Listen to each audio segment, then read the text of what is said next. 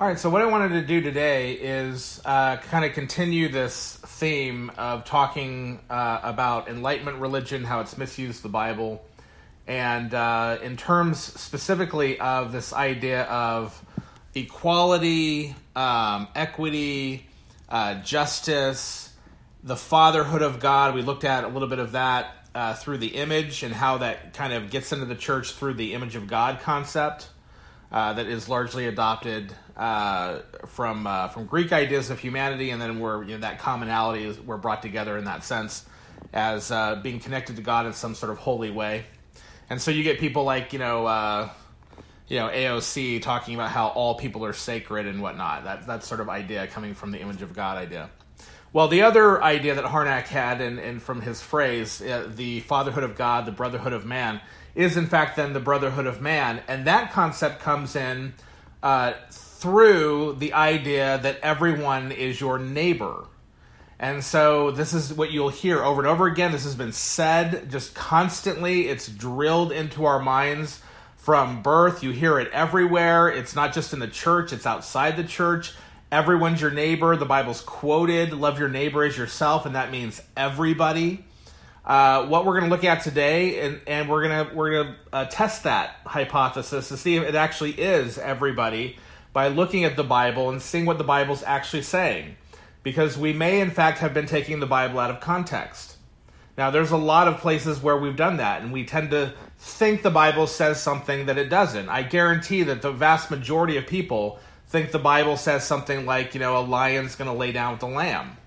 When in fact, it doesn't say that at all. It actually says the wolf is going to lay down with the lamb.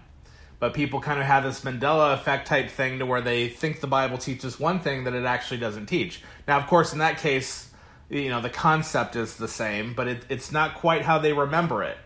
And they're so sure that it says lion laying down with the lamb, when in fact it doesn't say that. In the same way, people are so sure that the neighbor refers to everybody in the Bible, and they bring up the Good Samaritan, which we'll look at today, and think somehow that they remember that parable correctly, when in fact I think that for the most part they don't remember it correctly, and they've mixed it up and they've misunderstood it. So anyway, we'll look at all that in a moment, but right now let's go ahead and begin in a word of prayer. Father, I pray that as we endeavor to look at these issues, you will open the hearts and minds of your people, help them to be corrected in things that they hold dearly even. But I, of course, am going to argue that they hold it dearly because there is an Enlightenment religion that has brainwashed them to think a certain way, and not necessarily getting the ideas that they have from the Bible. And so I pray that we look anew at the Bible so that we can be corrected in our false religions. Help us to understand what we're to do then in the world, and what the Bible actually requires of us, and to whom we are to truly show our love, the love that you've given to us, your love that you have for your people, also then poured out into our hearts. That we might not simply generically say, yes, we're to love all humanity, but actually to really love, to choose some over others, as love is, as we looked at last week, for your glory and for the salvation of your people. And so we pray this in Jesus' name. Amen. All right, well, as I've said before, I think the Enlightenment religion starts with the idea that we all want to basically be included, and that all humanity is kind of equal in some sense, or it should have a say in some sense. And it develops a lot out of the wars of religion, what are called the wars of religion. In reality, I've argued before that they should be called the wars of the Enlightenment, because it was really that Enlightenment idea that everybody needs their say, and everybody has to have political power in order to do that and whatnot, that eventually led to a lot of these wars. They're just religious because they're divided along the lines of different religions. But in reality, that's not what causes them. There's nothing in Christianity that says, yeah, go knife, another Christian or something if they don't, have your same confession. So that it kind of bore out of those ideas that basically what causes the wars, this concept, was that religion causes all this war. And you get this idea even to today. Now, studies have been done to show that this is absolutely not true. The vast majority of wars throughout history have been caused by, people wanting money and land and different honor disputes and things like that. And very few have been of the nature of actually just disagreeing in terms of religion. People point to the Crusades or something, and even that is kind of iffy. So ultimately, this idea, though, this idea that pervades the mind, I think, of the Enlightenment thinker, ultimately leads to the idea that what's the solution? Well, the solution is, let's not divide. Let's see each other as a common humanity. Let's see religion as simply different religions as different expressions of everyone having this intuition about God and all that sort of thing, that everyone's really connected to God in a certain way. That's why I said last time when talking about the image of God, that this is how the fatherhood of God and the uniqueness of mankind and his connection to God is brought in through the image.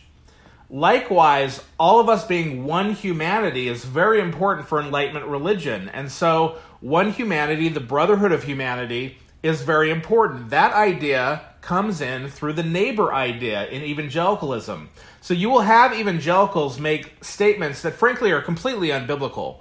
That, not everyone's your brother, so they're trying to fight against that idea explicitly with the terminology brother, but then they'll turn around and basically say the exact same thing by saying everybody's your neighbor, which means your obligations are to everyone. So whenever it says love your neighbor, and if you look at love your neighbor is identical to loving your brother in Scripture. The obligations you have to your brother in Scripture are the obligations you have to your neighbor. And so to say everyone's your neighbor is essentially saying that everyone's your brother. And so what I want to do today is I want to look at the number one objection I get when I say, look, everybody's not your neighbor in Scripture. And we'll define neighbor in a moment. We'll let the Bible define neighbor rather than just make up our own. But what we'll look at is the objection that I constantly get is the parable of the Good Samaritan.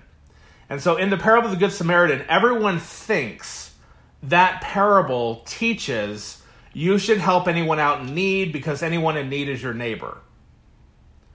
Let's look at that. Now, there are different reconstructions of the parable as well, and people get different ideas. But I want to show you that that's not true.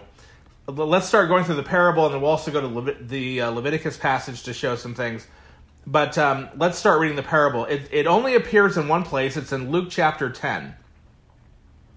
Luke chapter 10, verse 25. Now an expert in religious law stood up to test Jesus, saying, "Teacher, what must I do to inherit eternal life?" He said to him, "What is written in the law? How do you understand it?" So what's your interpretation? What do you think it means? Or what's the ultimate law? The expert answered, "Love the Lord your God with all your heart, and with all your soul, with all your strength, and with all your mind, and love your neighbor as yourself." Jesus said to him, "You have answered correctly. Do this, and you will live." Now, I want you to notice he's quoting the law. This is very important. He's not saying, hey, here's a new law. Let's just apply this to people in general. He's quoting the passage in Leviticus 19. So in order to understand what neighbor means, first and foremost, we need to go to Leviticus 19. It doesn't really matter that the term neighbor can be used different ways. Like the word rea can be used to refer to a friend. It literally just means someone who's near you in that sense. That's the basic, unmarked meaning of the term. But then we have to go to scriptural passages and understand that, okay, when the Bible talks about loving your neighbor as yourself, is that just talking about someone who's physically near you? Is it talking about someone who's like your buddy? And so, if you don't like someone in the covenant community, it's okay to hate them? Is it talking about all humanity? And so it's very important to answer these questions. Otherwise, you're going to have this generic view of the neighbor. So Leviticus 19:11, I want you to notice this. You must not steal. You must not tell lies. You must not deal falsely with your fellow citizen. Literally, it's ish, so a man. Ba'amito. I'm going to cough that up because I don't have the vowels here. I have to remember them in my head as I'm actually reading it. So a man among your people. Very important. So let's get the context. 1911, you must not steal, you must not tell lies, you must not deal falsely with a man among your people. So anyone who is among your people. Verse 12, you must not swear falsely in my name so that you do not profane the name of your God. I am Yahweh. You must not oppress Reka, your neighbor. So there's the neighbor. Or commit robbery against your neighbor. You must not withhold the wages of a hired laborer overnight until morning. You must not curse a deaf person or put a stumbling block in front of a blind person. You must fear your God. I am Yahweh. You must not deal unjustly in judgment. You must neither show partiality to the poor nor honor the rich. You must judge your fellow citizen. That's the Amitka again. You must not go about as a slanderer among your people. So, ba'amika, among your people. You must not stand idly by when Reka, your neighbor, his life is at stake. So notice, among your people and then your neighbor. Your neighbor is synonymous with your people. Verse 17, you must not hate Achika, your brother, in your heart. So that is in your mind. In other words, you secretly hate him. Remember, that's not just malicious. That's just, as we talked about last week, you're choosing not to actually take care of him and whatnot. You must surely reprove Amika, someone among your people, your fellow citizen, so that you do not incur sin on account of him. You must not take vengeance or bear a grudge against, and this is the son of your people, Amka. But you must love your neighbor as yourself. I am Yahweh. Now I want you to notice then, those among your people, those who are your brothers, they are your neighbors. So what does it mean by having a person who's near you? What does that mean? Well, it means, obviously in the context, your people, your brother, those who are equally in the covenant of Yahweh with you. These are laws given to how you treat fellow covenant members. In other words, in the Old Testament, fellow Israelites, then fellow Jews, and in the New Testament, fellow Christians. So your neighbor is a fellow Christian, someone within the covenant community. And of course, in the time of Jesus, it's also Jews in the covenant community because, they're not called Christians when he comes right away. He's talking to the Jews. But the idea is those who belong to the covenant community. So in the Gospels, for instance, the Jews are going to be used as an example of those in the covenant community and whether or not they truly evidence that they are people of the covenant community by how they treat one another. So with that understanding, we understand then that the law is talking about fellow covenant members, and the law that the man just quoted is that the highest of the laws is to love the Lord your God with everything that you've got and to love your fellow covenant member. Now, because the word can be used to talk about someone who's just near, the man wants to justify himself because you can also use Rhea as someone who is a friend. And so he probably thinks, well, yeah, I do good to all my friends. And Jesus is trying to say it's not just your friends, it's anyone in the covenant, anyone who is a fellow believer in Yahweh, who is your neighbor ultimately, but he's actually going to teach him a lesson on how to be a neighbor, because that's what he needs to be concerned about, and that's the context of Luke we'll talk about in a minute. So verse 29, back to Luke chapter 10, verse 29, but the expert, wanting to justify himself, said to Jesus, "And who is my neighbor?" Jesus replied, "A man was going down from Jerusalem to Jericho, and he fell into the hands of robbers, who stripped him, beat him up, and went off, leaving him half dead. Now by chance a priest was going down that road, but when he saw the injured man, he passed by on the other side. So too a Levite, when he came up to the place and saw him, passed by on the other side." Now, I want you to notice, this is really important, and people miss this with the parable. It's a Levite and a priest, the two most spiritual people in the covenant community. This man is obviously a fellow Jew. In fact, that's always Luke is always talking about a fellow Jew and how a fellow Jew is treated. In other words, a fellow covenant member. So he's already assumed to be a neighbor. The question that Jesus is going to flip on the expert in the law is whether you're a neighbor, whether you're a neighbor to the neighbor. That's what you need to be concerned about. But I want you to notice that this is a Jew because obviously the Levite and the priest passing by is meant for shock value. They're not helping a fellow Jew. It's not really a surprise if the guy's a Gentile and they're not helping the Gentile. It's no big deal. We also know he's a Jew because he's going from Jerusalem to Jericho. He's traveling on foot. On his own. That's not a Roman centurion who would be the only other Gentiles or what have you. And merchants traveled with, multiple people. They weren't like traveling on their own.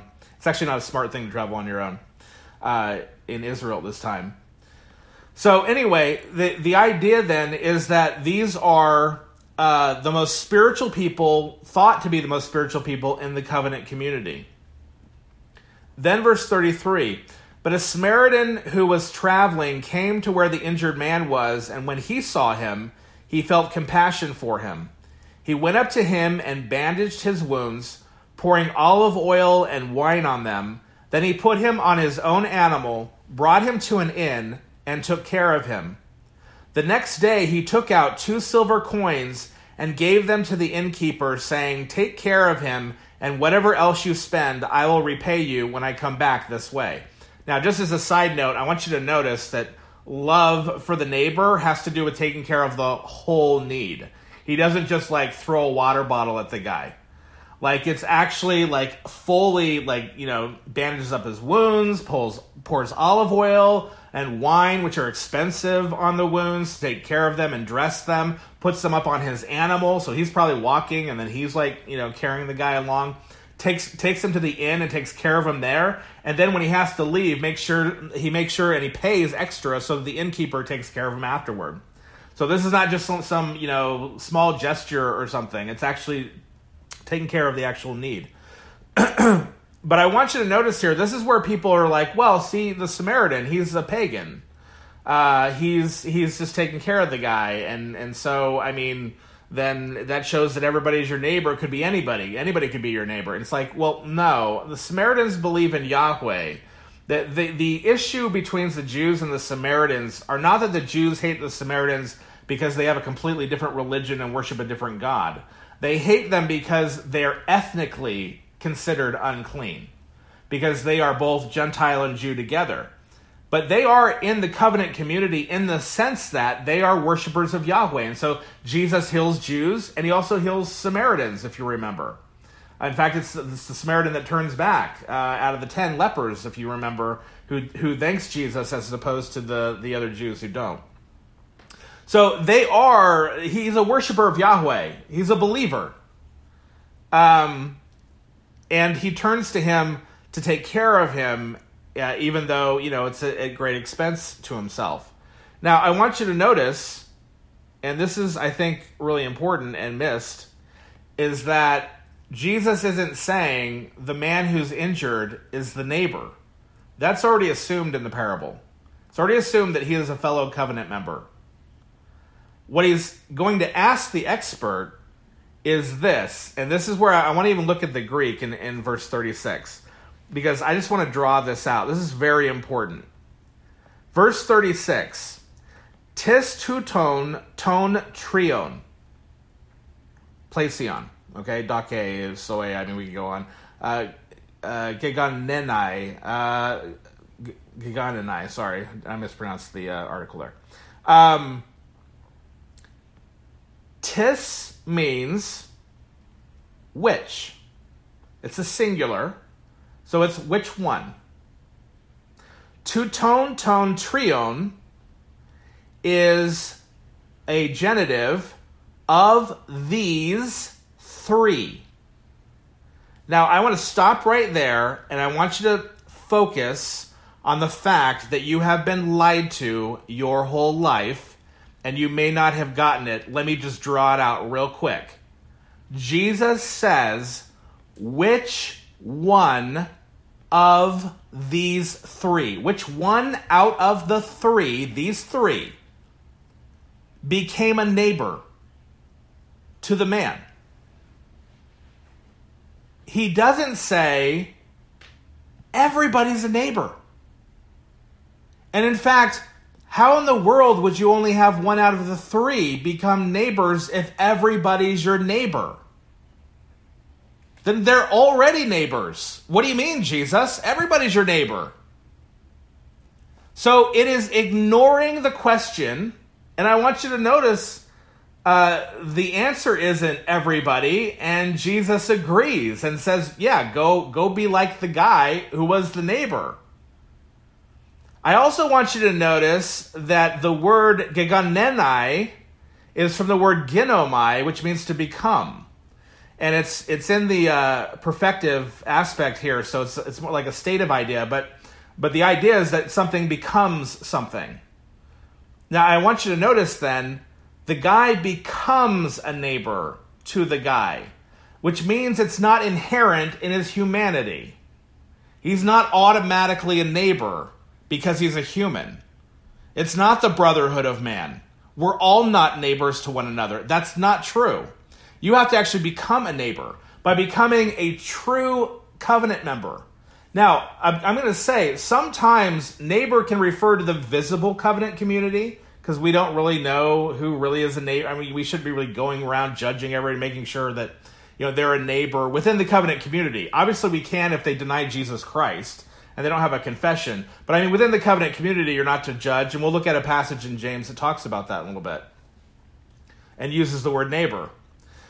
But I want you to notice here that he becomes a neighbor because there's also the passages that deal with how do you tell if you're a part of the invisible covenant community. I think this is one of those passages. In fact, the context of Luke is arguing in his gospel how you actually tell you belong to the invisible covenant community. And that's why you have, for instance, the rich man and Lazarus. So the rich man and Lazarus are two people that claim to be in the covenant community, the visible covenant community. Now, that's not said because it's said that, they're two Jews, one rich, one poor. You pick that up from the passage. The poor man's name is Lazarus, which is the Latin terminology for Eliezer. So he's a Jewish guy sitting at the gate of the rich man. The reason why we know the rich man is also a Jew in the covenant community is because he calls Abraham his father when he talks to him. And then when he says that, hey, let me go warn my brothers, Abraham says, no, they have the scriptures. And so it's very clear we're talking about people who would claim to be a part of the visible covenant community.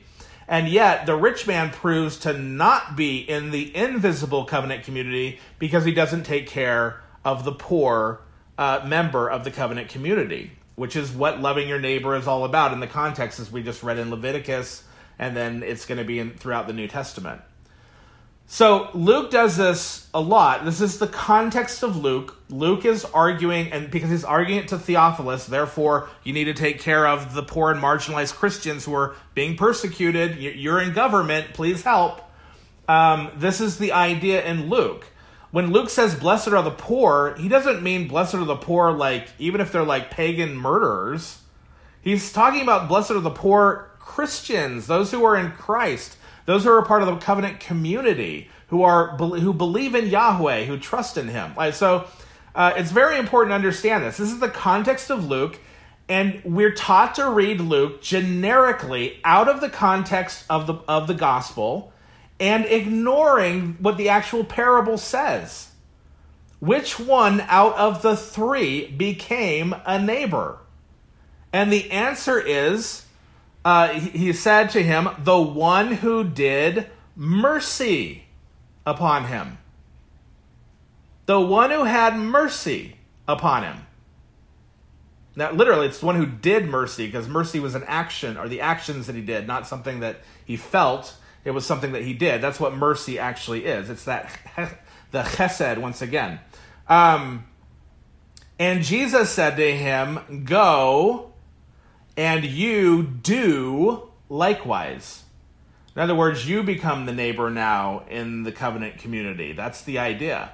Well, if you have to become a neighbor, if the expert has to go away to become the neighbor, to really follow Yahweh, to become part of the real visible covenant community as an actual follower of Yahweh, showing that through how he treats other members of the covenant community, then again, everybody isn't your neighbor. That's bad exegesis. The Bible never says everyone is your neighbor. It never presents pagans as your neighbor. Not in this sense, not in this sense where you have obligations that are covenant obligations to your brother and whatnot, which is the way it's used today. Now, if you go to the Old Testament, you might get Old Testament words that mean neighbor as in someone near you, meaning someone who lived by you. So it might be like, the Egyptians lived near you or something, because that's just the generic unmarked meaning of the word, and the context is going to mold it to what it is. But it's not used that way in the New Testament. And it's certainly not used that way in Leviticus, as we just saw. It's talking about your people. It's talking about your brother. And that's what the New Testament adopts. That's the proper definition of neighbor. Fellow covenant community member. And sometimes we're talking about the visible covenant community. And in fact, mostly we're talking about the visible covenant community, because you don't know who's a part of the invisible and who's not, with certainty. But like in this passage, I think Jesus is saying, here's how you know you're actually a part of the invisible covenant community. And you're not just a part of the visible and mistaken like the rich man who went to Hades. So, very important, neighbor does not mean everyone. According to the very parable but that people think says your neighbor is everyone, or everyone in need, or something of that nature. Because he's not even talking about the guy who's in need. He's talking about which one became a neighbor to that guy.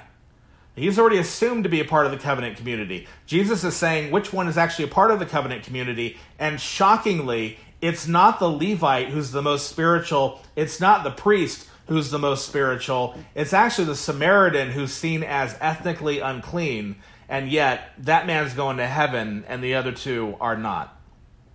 So that's what neighbor means. Now, let's look at some passages in the New Testament, because you might say, well, I could have swore that neighbor is used to refer to people generically. And what I would argue to you is that you've been programmed to read these passages generically when they're not generic. They're in the context of the covenant community. So in Romans chapter 12, verse 4, "For just as in one body we have many members," talking about the church, "and not all the members serve the same function, so we who are many are one body in Christ, and individually we are members who belong to one another.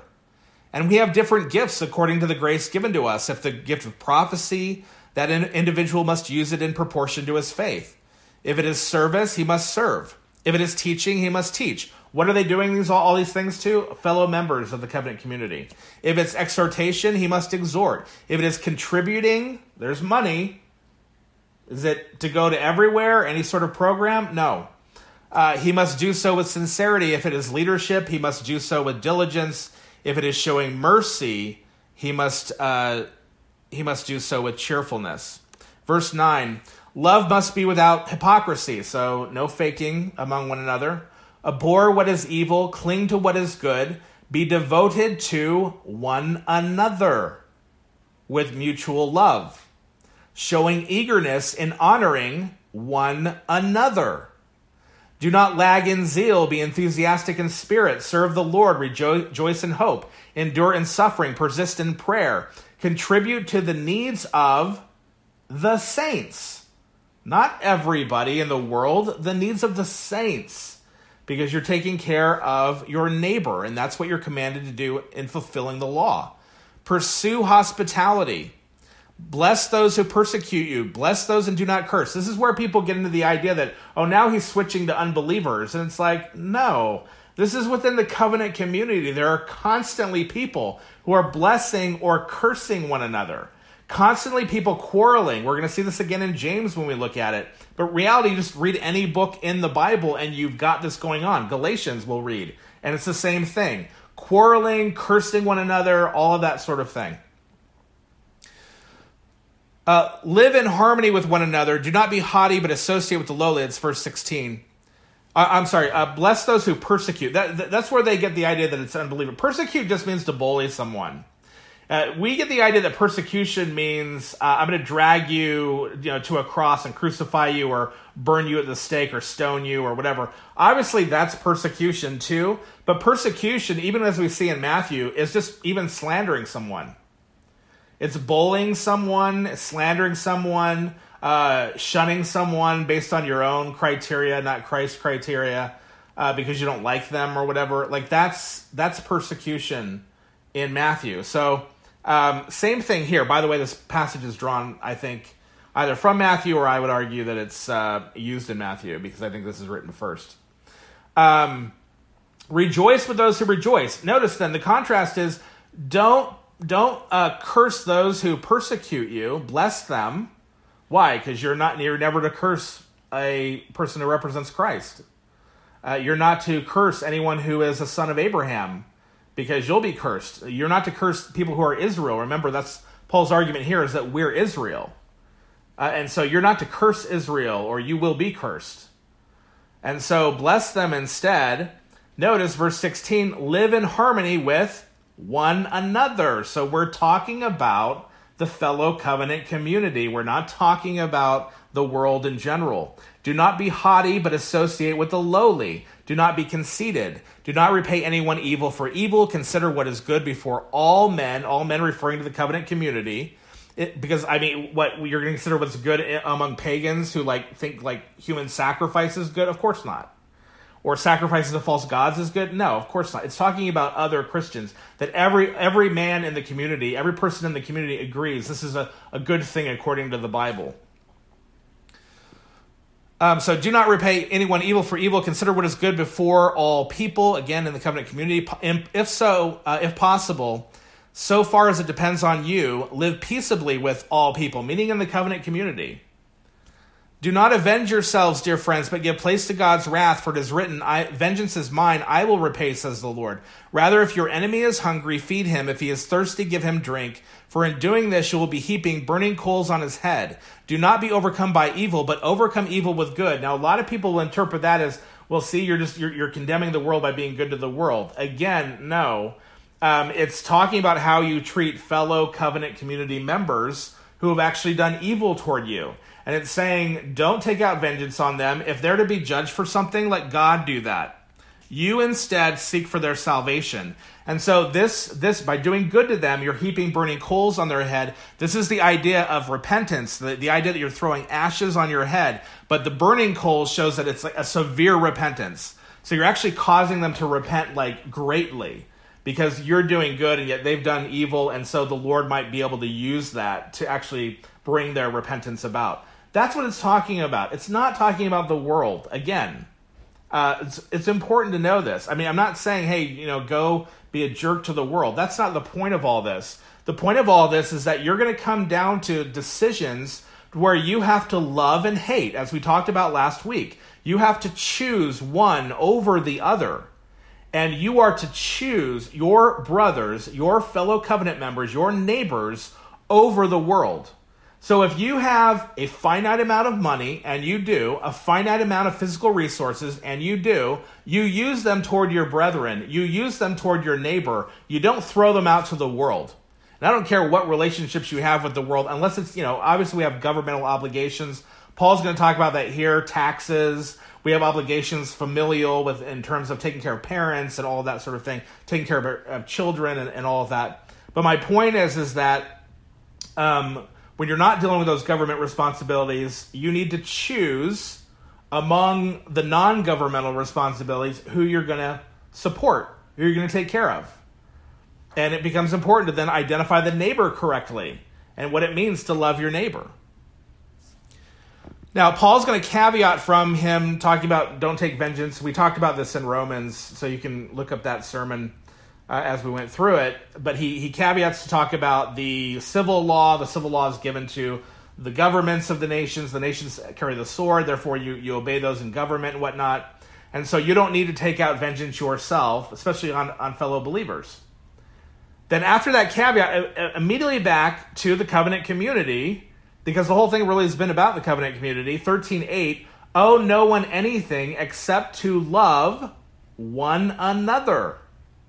For the one who loves his neighbor, that's the one another, you love one another. Who's he talking to? The church at Rome. He's not saying, hey, world, love one another. He's saying, hey, church at Rome, love one another. Love your fellow Christians. And he's going to ask them for a contribution to those who are poor in Jerusalem at the end of the letter. He's not asking them for contribution for all the poor in Jerusalem, but the church in Jerusalem. Because that's loving one another. That is fellow Christians. So we see then that one another is your neighbor. So owe nothing to anyone except to love one another, for the one who loves his neighbor has fulfilled the law. Not some other law that's made up, the law, the Torah in the Old Testament. Now this is very important. If that's true, then everyone cannot be your neighbor. You want to know why? Because in the law it tells you to kill Canaanites and take their stuff. Because you're going to love the Israelites who need to live there over the Canaanites who are wicked and God's judging. You don't preserve the lives of the Canaanites, you take their lives. And you don't bother to give them their stuff. You take their stuff away. You drive them out of the land. So the Israelites, your brothers, who you're loving, can inherit the land. And God can be glorified. So you're loving the Lord your God, you're loving your neighbor. Now, if everybody's your neighbor, including the Canaanite, now we've got a problem. Because now you're not loving your neighbor. Unless you think killing your neighbor and taking his stuff is loving. I don't know. I mean, if we define things out of existence, and you're going to say, well, that's love too, then love means nothing, because love just means everything.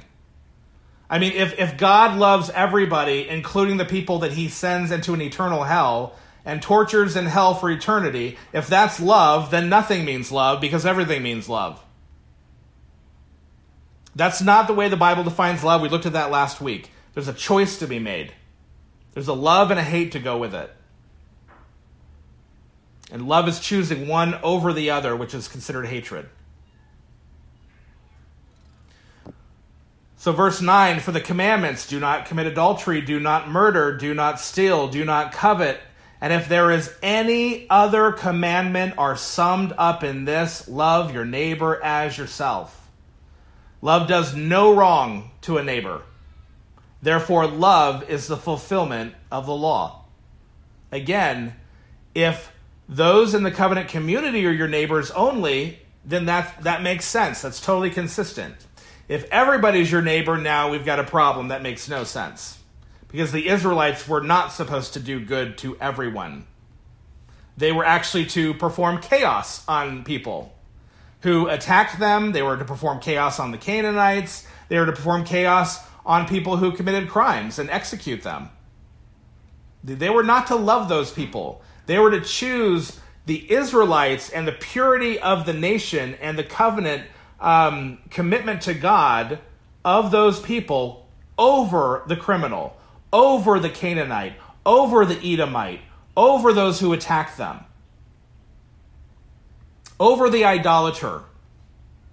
In the same way that they chose the true God Yahweh over Baal, they were to choose their people over the unbeliever, the pagan, the person who divorced himself from Yahweh and his covenant community. Galatians 5:13. For you were called to freedom, brethren, only do not turn your freedom into an opportunity for the flesh, but through love serve one another. Who's he talking to? The church at Galatia, not the world in general. For the whole law is fulfilled in one word, in the statement, you shall love your neighbor as yourself. But if you bite and devour one another, take care that you are not consumed by one another. Fellow covenant community. James chapter 2, starting at verse 1.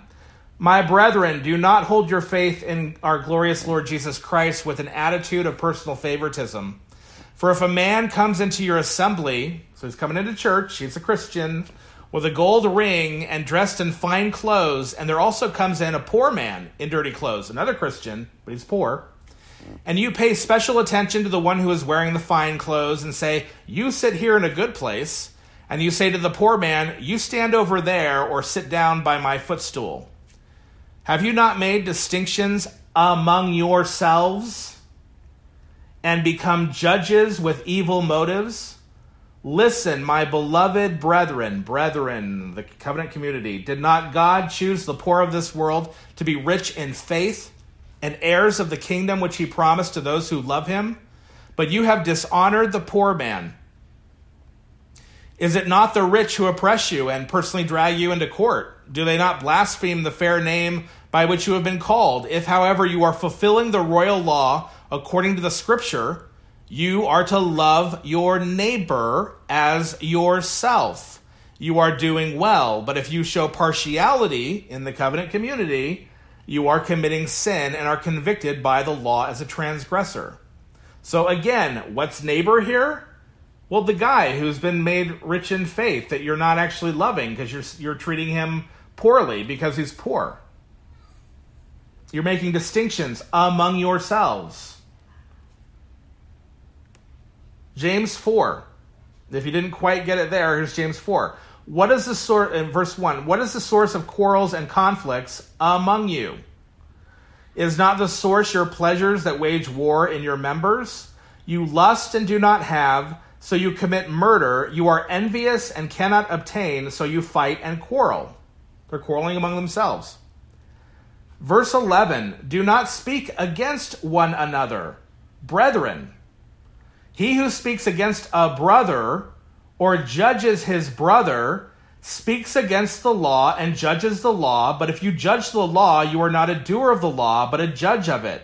There is only one lawgiver and judge, the one who is able to save and to destroy. But who are you who judge your neighbor? Neighbor is your brother. It's synonymous. So again, plesion in the New Testament is synonymous. It's talking about people in the covenant community. Very important to understand. Now, sometimes when Jesus is correcting them, for instance, like in the Sermon on the Mount, he is going to use neighbor there because they're thinking neighbor means friend, even in the covenant community, and enemy means the guy I don't like in the covenant community or has bullied me or persecuted me in the context of Matthew meaning slandered me. And so I don't have to love that guy. I just can love my little clique within the church, and I don't have to love other Christians. Well, Matthew is going to argue, and Jesus is arguing in the Sermon on the Mount, that's not true. You're to love everyone. God causes his rain to fall on the righteous and the unrighteous. He doesn't say, well, that Christian's wicked, so I'm not going to give him these benefits of the covenant community. He does it for everybody. He takes care of the world that way. It's a generic saying. People get from that generic saying that said, oh, that means that, we love the world because it's saying that God loves the world. It's like, that's not the analogy. The analogy is simply that God causes generically rain to fall on the righteous and to fall on the wicked. So you, within the covenant community, are to love one another, whether you're righteous and friends with people, or whether you view these people as wicked, having slandered you or done evil to you. Again, just like Romans 12, you do good to them, so you heap burning coals on their head and you're seeking their repentance, which is what Matthew is actually all about. Going to your brother, making amends, being forgiving, repenting of sin, all of that. Matthew 18, all of that stuff. Forgiving your brother from your heart. That's why Matthew draws out the forgiveness clause in the Lord's Prayer, whereas Luke draws out a different lesson. And so it's all about reconnecting with your brother, because the context of Matthew is that the Jews in the covenant community who have become Christians hate the Gentiles who have become Christians. And because of that, they don't want to have anything to do with them. They're separating from them. And any Jews who are obeying Jesus and actually hanging out with Gentiles are now being persecuted by their fellow Jewish Christians. And they're being cut off and shunned. They're being slandered. And so the idea is, well, what do you do then? If these people are doing this, then we should get them. No, that's going to further the rivalry. Instead, what you should do is do good to them and bless them and don't curse them and seek to reconcile with them. And Matthew, of course, is trying to correct their theology so that they don't separate based on ethnicity, and they don't have these hatreds toward one another based on race and ethnicity, because that is wicked and it's counter to the gospel of Christ. So we bring these passages up because ultimately these are the passages that talk about neighbor. With Placion, this is the theology of the neighbor, and yet where in any of these passages do you see anything of a generic humanity being just inherently your neighbor, because we're all like one creation together, one humanity? Our commonality is, we're all created as human beings. That's where it ends. Because then there's two humanities, as we looked at before. There's two seeds. Seed of the woman, seed of the serpent. Seed of the woman is the image of God. Seed of the serpent is never called the image of God. We looked at that in past lessons. And so there's two humanities. John in 1 John will bring these out. Read John. He's all talking about love, but it's love of the brethren. And it's not being a part of those who are the children of the devil. He doesn't talk about one big happy humanity who everybody's your neighbor. I mean, I heard a prominent preacher who most of you would know and normally think is great, and I think he's normally really good in all sorts of things. I have some disagreements, obviously, but I won't name his name. But he literally made the statement that you can see Christ in everyone, including unbelievers. My friends, no. The reason why the judgment seat of Christ is sheep and goats, all people claiming to say, they all say, Lord, Lord, but they're coming to Jesus on that day, and half of them took care of his people, the least of these brothers of mine. They took care of him then, and they enter into life. But the other half, the goats, did not take care of these brothers of mine. And therefore, they didn't take care of him, and he tells them to depart into everlasting punishment. The reason why that is, and it's not, hey, but you didn't take care of general humanity who was poor. You didn't take care of general, social justice issues. You didn't generically just apply all this to humanity, and therefore you're going to go off to eternal punishment. No, it's specifically how you treat your brothers. Which is why John in 1 John says, how can you, if you see your brother in need, not actually take care of him? How can you say you have the love of God in you? The love of God is manifest in your love for your brother. Your love for your neighbor. Your fellow covenant community member. Not your love of generic humanity. And that's why I said last week that the phrase is not accidentally taken out of context and cut short when people say they will know we are Christians by our love. That's not what Jesus said. He said that they'll know that you're my disciples by your love for one another. So you fulfilling the love of God command is to obey God, listen to the law, and all those things that pertain to God. And you obeying the love of neighbor command means that you love your fellow covenant community member, and that's it. You're done. You fulfilled the law. Because God doesn't require you to love the Edomite. God doesn't require you to love the Canaanite. He doesn't require you to love the person who hates his guts and is going to perish. Now, granted, we're not in the same position as God because we don't know who is elect among the unbelievers. So we are searching for them. But as I said last week, even in the searching for them, you're choosing to love your neighbor, or who will be your neighbor, who has been eternally chosen by God to be your neighbor by his election, over the unbeliever, who you are further damning by giving them more truth. You are choosing to love the neighbor by hating the non-elect. So very important to understand that the job of the Christian and the goal of the Christian is to love God with everything he's got and to love his fellow covenant community members, Christians. to love God and to love his people, to love God and to love his elect. And that's it. And everything else, and again, we're not talking about emotions, and therefore you should go out and be bitter and hateful toward people that you think are going to remain unbelievers. For one thing, again, you don't know who are going to remain unbelievers. You have no idea what God's going to do. You don't know God's secret will. So your job is try to save. That's your job. You can pronounce judgments, but even the judgments are a means of you trying to communicate God's judgment upon them, and therefore maybe they'll repent and be saved. So your job is go save people.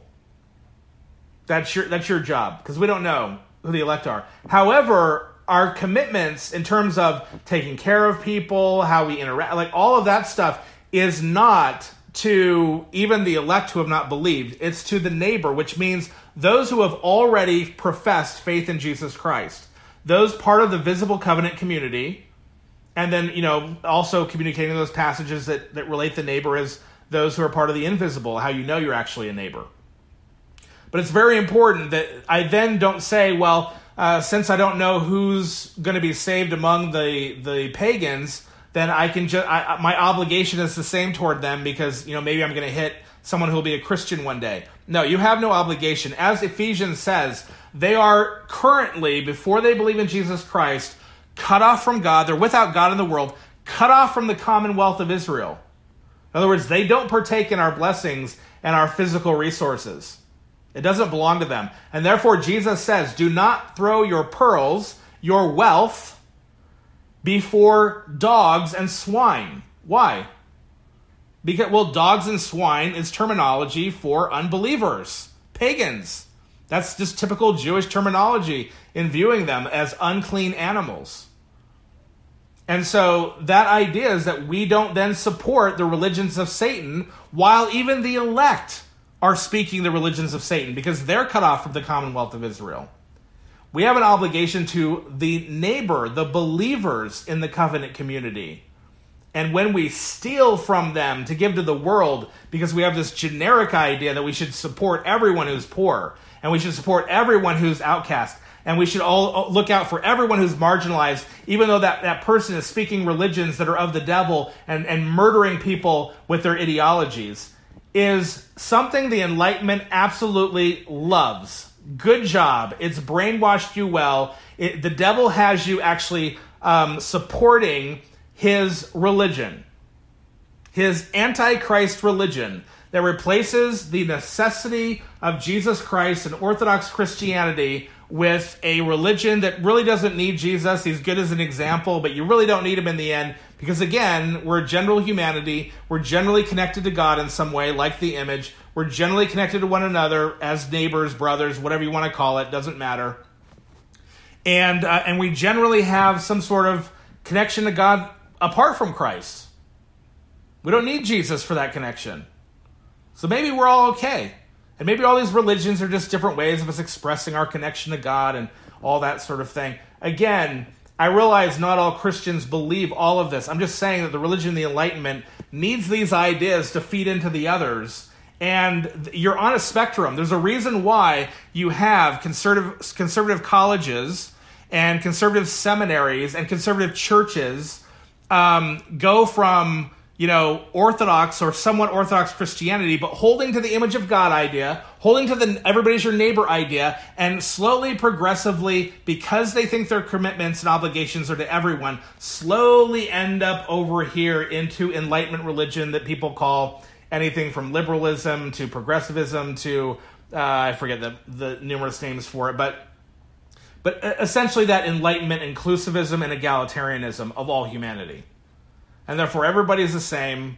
There's not two humanities, and there's no need for Christ to get from one to the other, because you're already in the one that there is. This is evil, and we need to stop feeding into it because we just think that the image of God in everybody is such a nice idea, and everybody's your neighbor, and to love everybody. I mean, what could be so wrong about that? I mean, it just seems so nice. Well, it's murdering people. We need to actually stop.